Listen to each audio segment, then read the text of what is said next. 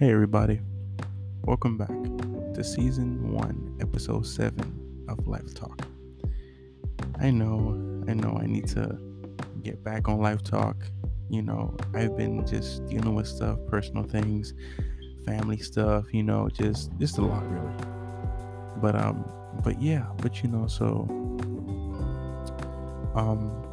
yeah. But anyways, so today, for my podcast, I'll be reading a book. I know I haven't been on here in a little minute, but today, it's gonna be just like a regular old book that I'm gonna read. It's gonna be called The Memory of Light by Francisco X. Stork.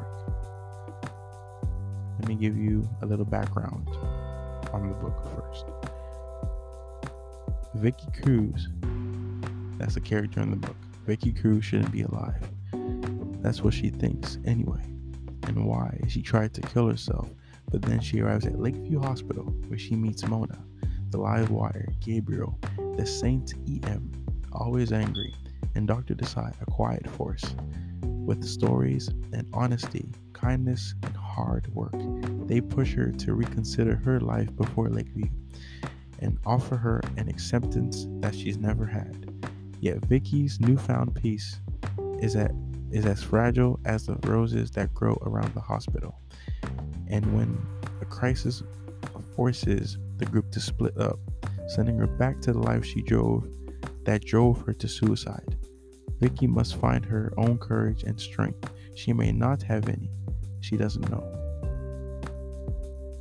Inspired in part by the author's own experience with depression, The Memory of Light is the rare young adult novel that focuses not on the events leading up to a suicide attempt, but the recovery from one.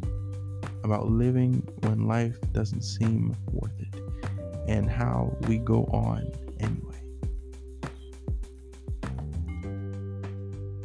That's a little background about the book, so let's get started reading it. Okay.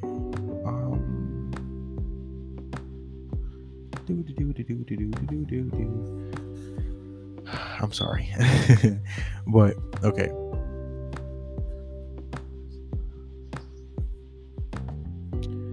There's a letter to start off the book.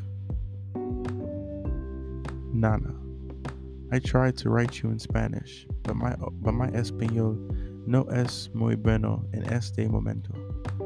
So I try in English. If you're reading this, it's because you found it taped to the back of Mama's painting. Take the painting with you to Mexico. The climbing pink roses will remind you of Mama and maybe of me too. I know you're sad now as you read this.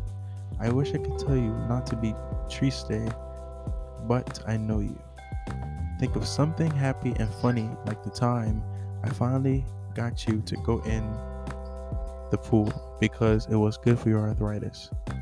Remember how I laughed and how you screeched when we went in? How you held on to me for dear life.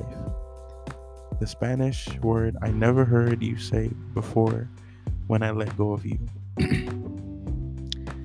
And Nana, I want to tell you this. Please don't think I don't love you, or that I don't love Becca or Father or Barbara either. I held off from doing this for a long, long time because I knew how bad you and everyone would feel. Excuse me. But the love I have for all of you doesn't stop the hurt I feel inside. I'm sorry, my Nana. I love you. It gave Mama peace to know you would be there to take care of me and Becca, and you did. You took care of me like your own daughter. Thank you. Gracias, mi Nana. I better go. I'm getting really sleepy, and I want to tape this up while I still can.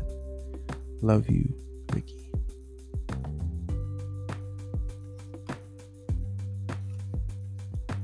Chapter 1. Victoria. I open my eyes when I hear my name. I'm lying down a white bed. To my left, a window. Pale blue sky. To my right, a face. The same lady from last night. Underneath her white coat, I see a shiny green dress. She told me her name before. in the emergency room when they brought me in. I am in a different room now, Dr. Desai says. I remember. My head is full of words, floating unconnected, moving in slow motion. Dr. Desai is talking, sounds without meaning. Some of the words are coming from her, and some of them from someplace in me. Victoria, I hear Dr. Desai say again in the distance. People call you Vicky. I nod. Dr. Desai pulls up a chair and sits, but my bed is so high, I can see only the top of her gray head. She pushes a button beside the bed to lower it, but nothing happens. She stands and moves back a step or two to give me space. How do you feel? I can tell she's asking about my body and not my mind. I touch my throat, noticing soreness there for the first time. From the stomach pump, Dr. Desai says, I can give you some lozenges if you like. I shake my head. I remember waking up gagging, a rubber tube in my mouth, and a woman with dark hair holding my shoulders down. Then I must have passed out again. I'm wearing a hospital gown. I wonder what happened to my clothes. The skin on my chest is scratched and raw. You're at Lakeview Hospital. Your father agreed to let you stay here until tomorrow, but you can decide to be with us longer if you want to. Dr. Desai says, Want? Decide? The words are like the cascarones we used to decorate for Easter when my mother was alive. Eggshells, empty of all life, meant to be admired. What I want now is the silence I glimpsed last night. Do you feel like talking a little? Not really, I whisper hoarsely. I mean that I don't know what there is to say. Dr. Desai offers me a glass of water and I drink from it. I give her back the glass and she places it carefully on the nightstand next to the bed. I am happy to just be with you without speaking if you wish. Okay, we are silent for a while, and I don't mind the silence. I think of all the times when I would sit by my mother's bed after she became ill. I read to her from her favorite poets, and sometimes she would fall asleep while I read, and I would just sit there watching her. I look past Dr. Desai and see an empty bed with magazines on top. I hope whoever sleeps in that bed doesn't talk. Do you know who found you? She asks at last. Found me? You would surely have died if you hadn't been found. Another 15 minutes and you'd be gone. I guess it was my father and Barbara who found me after they got home. But neither of them ever comes into my room. So how was I saved? Who is responsible for prolonging this mess? Dr. Desai opens a brown file folder. The paramedic wrote in her report that a Juanita Alvarez called 911. Juanita? Something breaks and burns near my heart. A block of frozen shame dissolves and I am flooded with it. Apparently, Dr. Desai says you didn't know. I don't remember much. I took the pills, a pain in my chest, my throat, the ambulance. I remember suddenly the scared look on my father's face when he and Barbara came to see me in intensive care. Dr. Desai waits for me to say more. Juanita is my nanny since I was born. She must love you very much. I look around the room for a place to hide my eyes. What happened last night, Dr. Desai asks. I bite my lip. Last night, was it me or someone else who saw my father and Barbara leave, who said goodnight to Juanita and waited for her to go to sleep? The letter I wrote to her, did I manage to tape it to the back of the painting? Vicky? I wait until the pressure in my throat loosens enough for me to breathe. How can you love someone and still try to kill yourself? Dr. Desai does not answer. She hands me the box of tissues, and I stare at it until I realize There are tears streaming down my face. I wipe the tears away. Would you like to call Juanita? She reaches into the pocket of her white doctor's coat and pulls out an old-fashioned cell phone, the kind that flips open. No? Yes. How can I feel both with equal force? I'm so ashamed, but I want to hear her voice. She'll want to know why. Is all I say to Dr. Desai? Do you know why? No? Then say you don't know. That's it, something you're trying to figure out. She's going back to Mexico now. Oh, her arthritis, she can hardly walk. My father and stepmother thought it better if she was in Mexico with her family.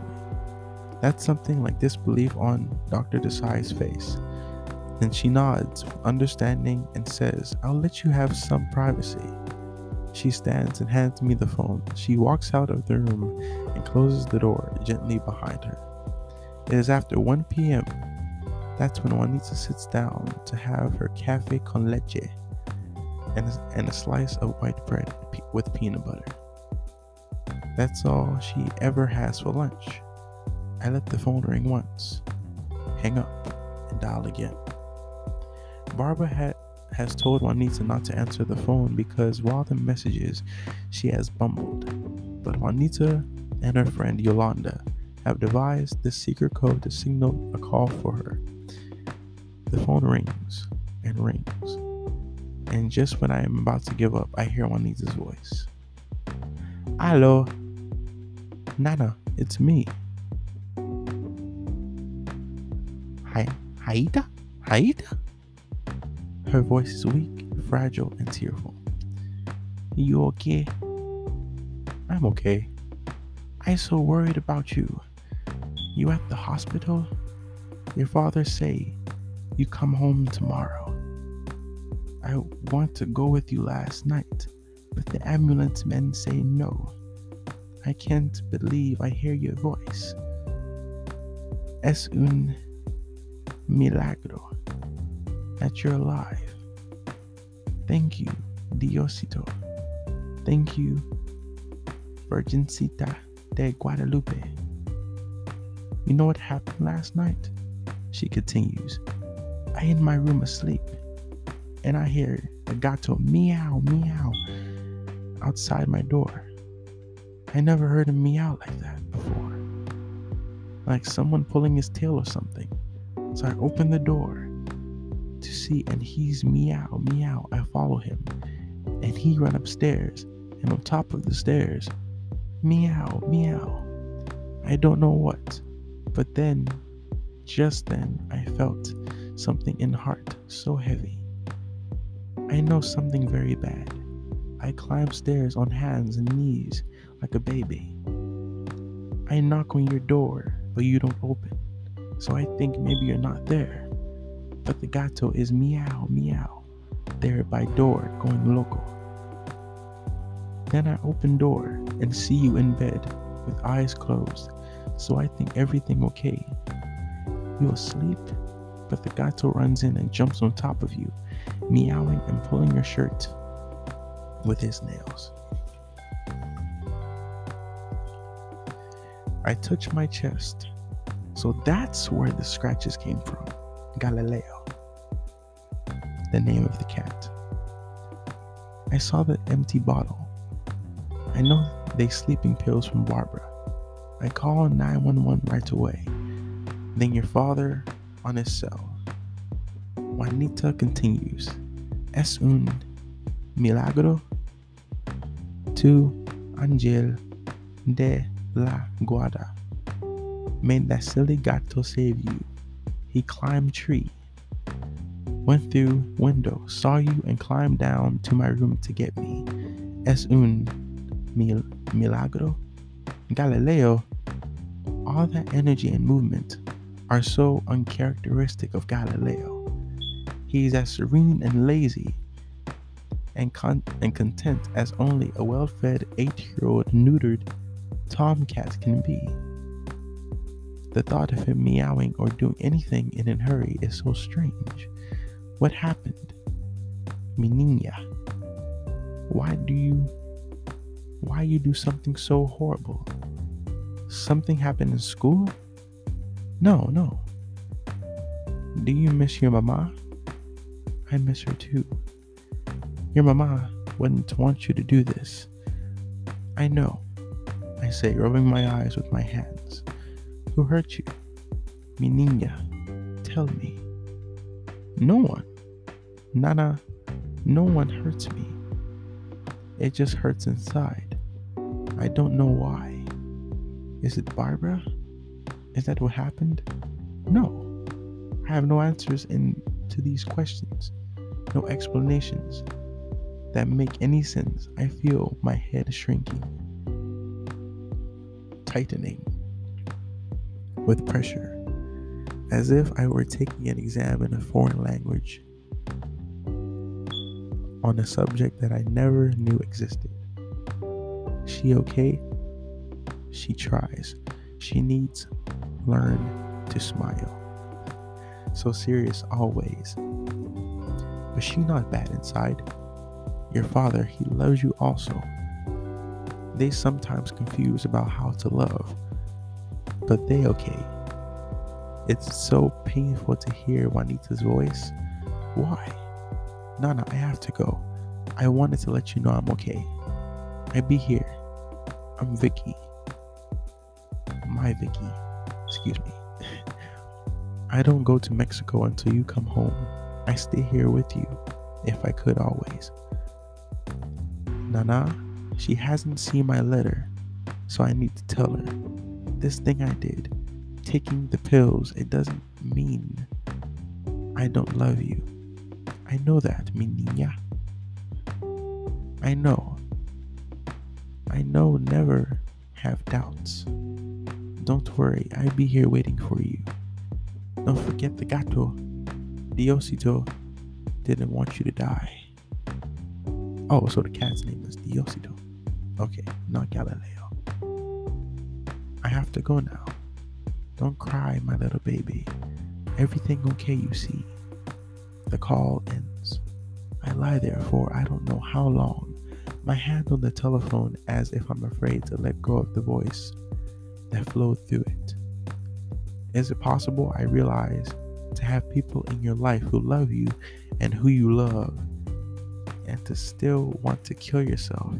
It's almost as if part of the reason you're doing it is for them because you are not worthy of their love, and you want to stop being a burden to them, contaminating their lives with your moodiness and grumpiness and miserableness. I feel Juanita's love now. I even feel Galileo's love. And it makes me feel so much worse. There's a gentle touch on my shoulder, and I let go of the phone and look up to see Mr. Desai. My cat, I say. She sits down in the chair, her hands folded. He meowed outside Juanita's room and took her to my room. Dr. Desai doesn't look one bit surprised, as if in her experience, saving lives is standard cat behavior.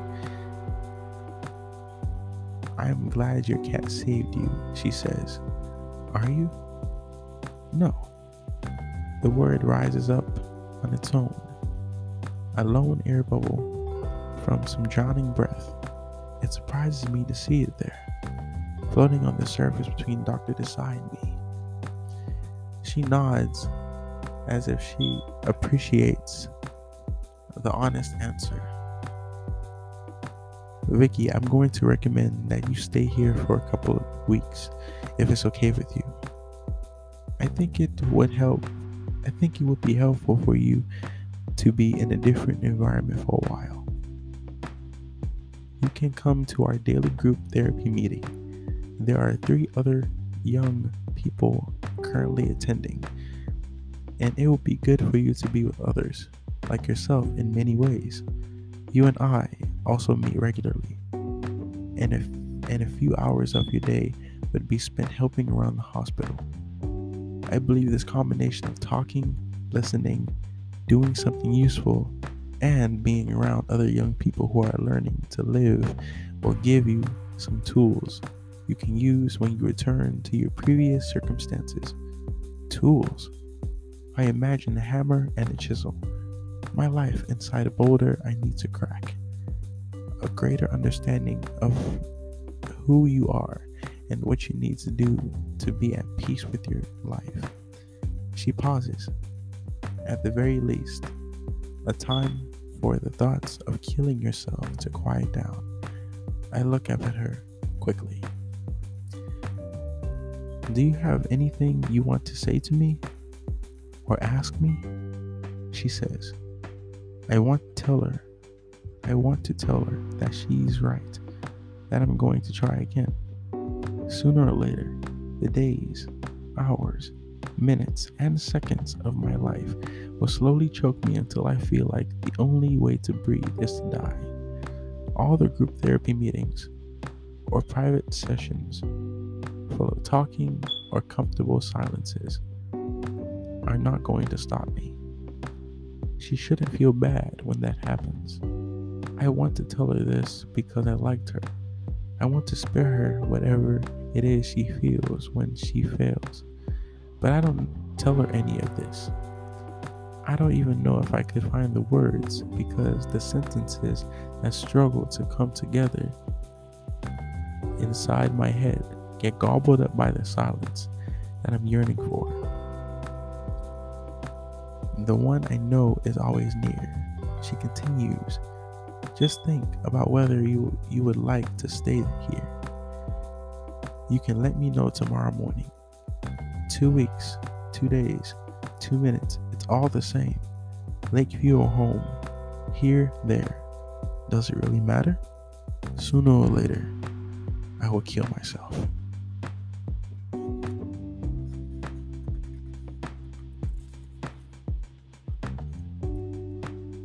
And that's chapter 1 of The Memory of Light.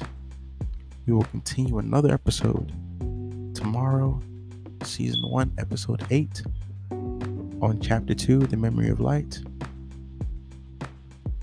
As we start reading this book, I want to at least help people, at least help people feel calm, help people relax, at least make people read more and listen more to these podcasts and to these episodes so people can learn from them. Because suicide is not an option to take. Suicide is never the choice to make. You should never feel like killing yourself. You should never feel like that you have nobody out there who loves you for who you are, that loves you for the person that you are. Even if you're rude, even if you're bad, even if you're just straight up crazy, you should always know that there is somebody out there that loves you for who you are. You should never feel like you should take your own life. I've been down that road before. I've been down that road. I felt like that before. Many things had happened to me that I wanted to take my life. I wanted to do many things in my life that I regret. But suicide is not the best choice to make. So as I conclude this episode of Life Talk, I just want people to think about what life choices and what decisions have y'all made in y'all lives that have made y'all to be the people that y'all are today. What did y'all have to stop doing? What poor choices did in y'all's lives that y'all have made for y'all to be where y'all are today? I just want people to think about that. Give it some deep thought. And hopefully one day, you will ask yourself, why did I ever think about doing that? Why did I ever make that choice? Why did I ever even have that thought pop into my mind? but just take it into some sincerity and really think about it.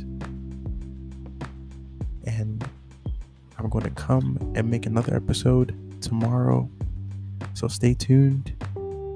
And as always, have a good one and be blessed.